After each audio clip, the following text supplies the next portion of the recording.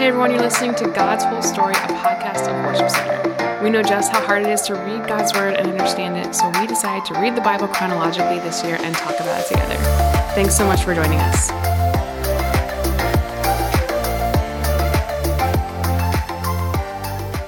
Hey everyone, it's Chelsea. I'm here today with Chris, and we are in the Gospel still, reading about Jesus in front of the high priest.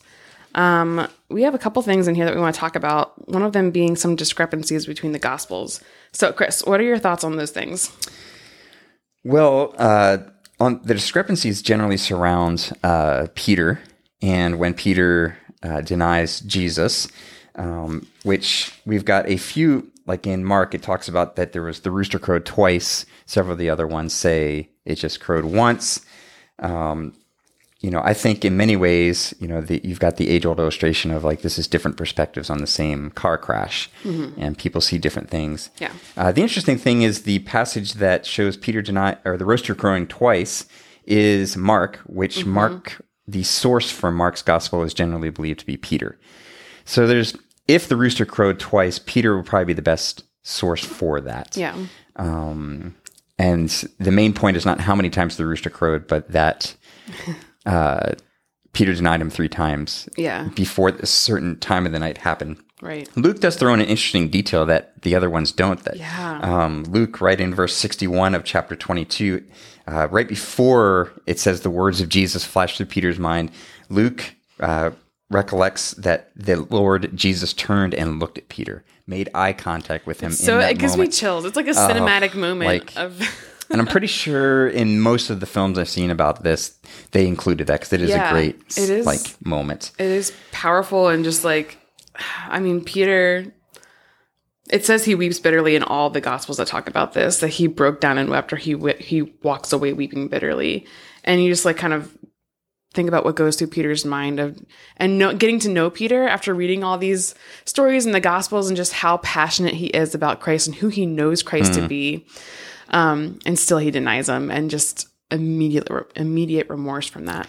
Yeah. And I think, one of the things I love about Peter is one of these guys that shows us that growth with our walk with Christ is not a straight upward trajectory. Yeah. It's a lot of stops and starts, falling down, getting up again. And here, we have Peter deathly afraid of suffering here.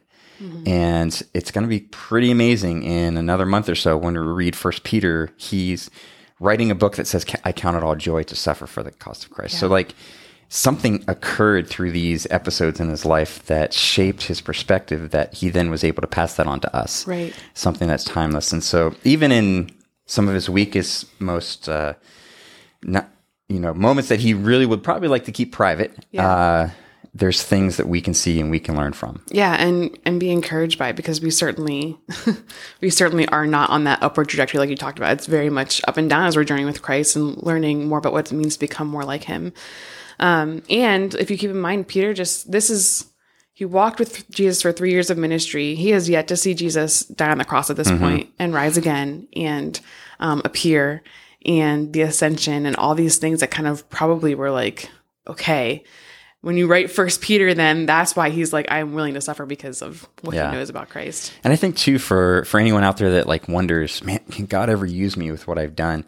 Peter is, you should put a poster of him up on your wall, because here's a guy who flat out denied he even knew Jesus several times. And later we're going to see Jesus restores him. And then of course, we know that Peter becomes the rock on which the future church is built. And so the restoration power of the gospel is not to be underestimated. Yeah. It's really good.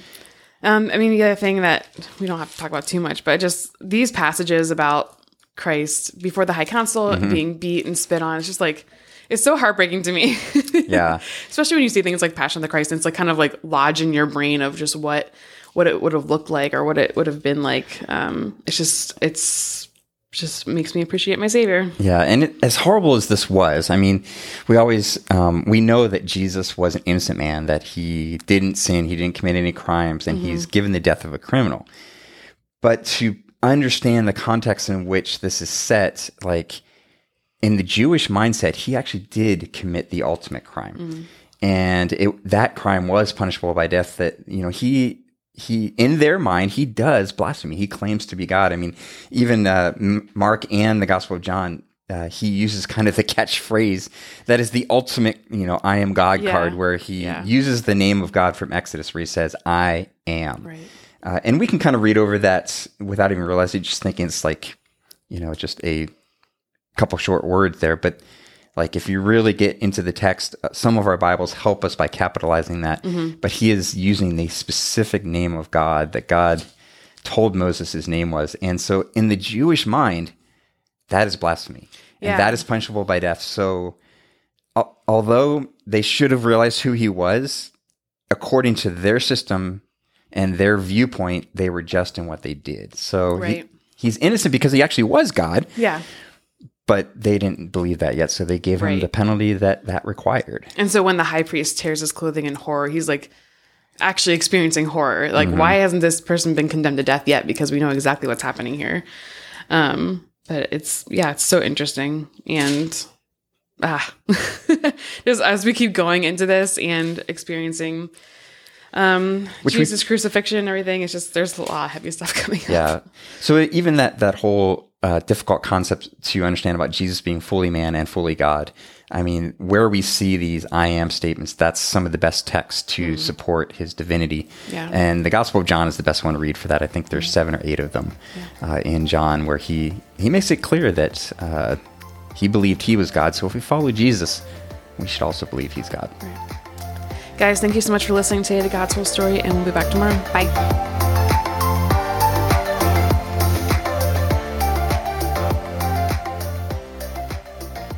Mark 14:53.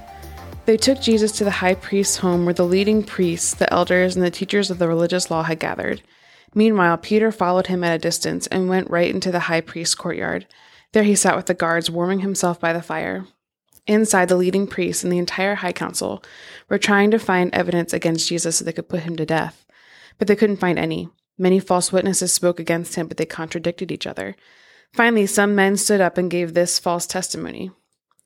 We heard him say, I will destroy this temple made with human hands, and in 3 days I will build another, made without human hands. But even then they didn't get their story straight. Then the high priest stood up before the others and asked Jesus, well, aren't you going to answer these charges? What do you have to say for yourself? But Jesus was silent and made no reply. Then the high priest asked him, are you the Messiah, the Son of the Blessed One? Jesus said, I am. And you will see the Son of Man seated in the place of power at God's right hand and coming on the clouds of heaven. Then the high priest tore his clothes to show his horror and said, why do we need another witness? You have all heard his blasphemy. What is your verdict? Guilty, they all cried. He deserves to die. Then some of them began to spit at him. They blindfolded him and beat him with their fists. Prophesy to us, they jeered. And the guards slapped him as they took him away. Matthew 26:57. Then the people who had arrested Jesus led him to the home of Caiaphas, the high priest, where the teachers of the religious law and the elders had gathered. Meanwhile, Peter followed him at a distance and came to the high priest's courtyard. He went in and sat with the guards and waited to see how it would all end. Inside, the leading priests and the entire high council were trying to find witnesses who would lie about Jesus so they could put him to death. But even though they found many who would agree to give false witness, they could not use anyone's testimony. Finally, 2 men came forward who declared, this man said, I am able to destroy the temple of God and rebuild it in 3 days. Then the high priest stood up and said to Jesus, well, aren't you going to answer these charges? What do you have to say for yourself? But Jesus remained silent. Then the high priest said to him, I demand in the name of the living God, tell us if you are the Messiah, the Son of God. Jesus replied, you have said it. And in the future you will see the Son of Man seated in the place of power at God's right hand and coming on the clouds of heaven. Then the high priest tore his clothing to show his horror and said, blasphemy! Why do we need other witnesses? You have all heard his blasphemy. What is your verdict? Guilty, they shouted. He deserves to die. Then they began to spit in Jesus' face and beat him with their fists, and some slapped him, jeering, prophesy to us, you Messiah. Who hit you that time? Mark 14:66. Meanwhile, Peter was in the courtyard below. One of the servant girls who worked for the high priest came by and noticed Peter warming himself at the fire. She looked at him closely and said, you were the one with those with Jesus of Nazareth. But Peter denied it. I don't know what you're talking about, he said, and he went out to the entryway. Just then a rooster crowed. When the servant girl saw him standing there, she began to tell the others, this man is definitely one of them. But Peter denied it again. A little later, some of the other bystanders confronted Peter and said, you must be one of them because you are a Galilean. Peter swore, "A curse on me if I'm lying. I don't know this man you're talking about." And immediately the rooster crowed the second time. Suddenly Jesus' words flashed through Peter's mind. "Before the rooster crows twice, you will deny 3 times that you even know me." And he broke down and wept. Matthew 26:69.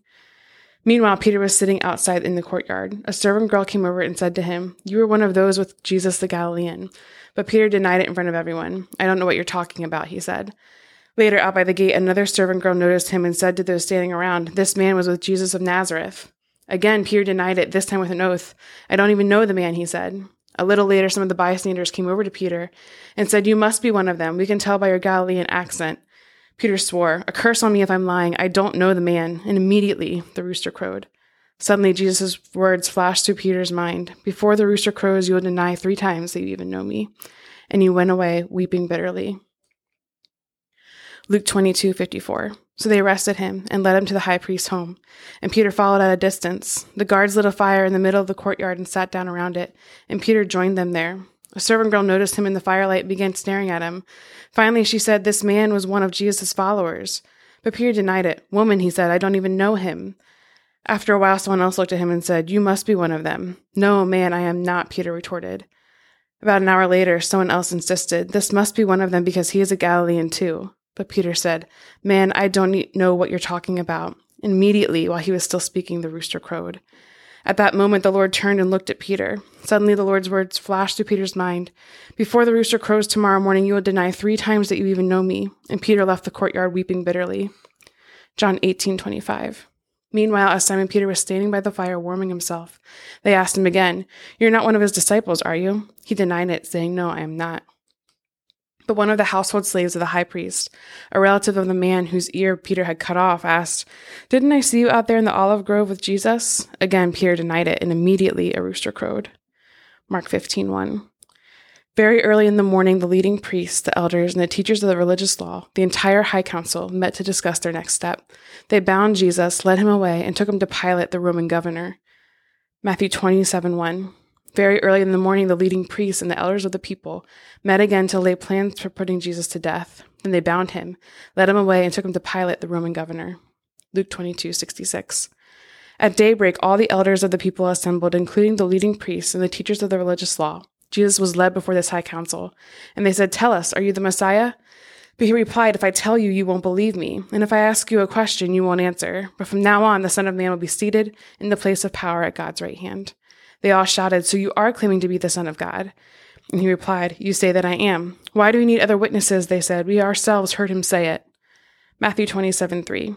When Judas, who had betrayed him, realized that Jesus had been condemned to die, he was filled with remorse. So he took the 30 pieces of silver back to the leading priests and the elders. "I have sinned," he declared, "for I have betrayed an innocent man." "What do we care?" they retorted. "That's your problem." Then Judas threw the silver coins down in the temple and went out and hanged himself. The leading priests picked up the coins. "It wouldn't be right to put this money in the temple treasury," they said, since it was payment for murder. After some discussion, they finally decided to buy the potter's field, and they made it into a cemetery for foreigners. That is why the field is still called the Field of Blood. This fulfilled the prophecy of Jeremiah that says, "They took the 30 pieces of silver, the price at which he was valued by the people of Israel, and purchased the potter's field as the Lord directed."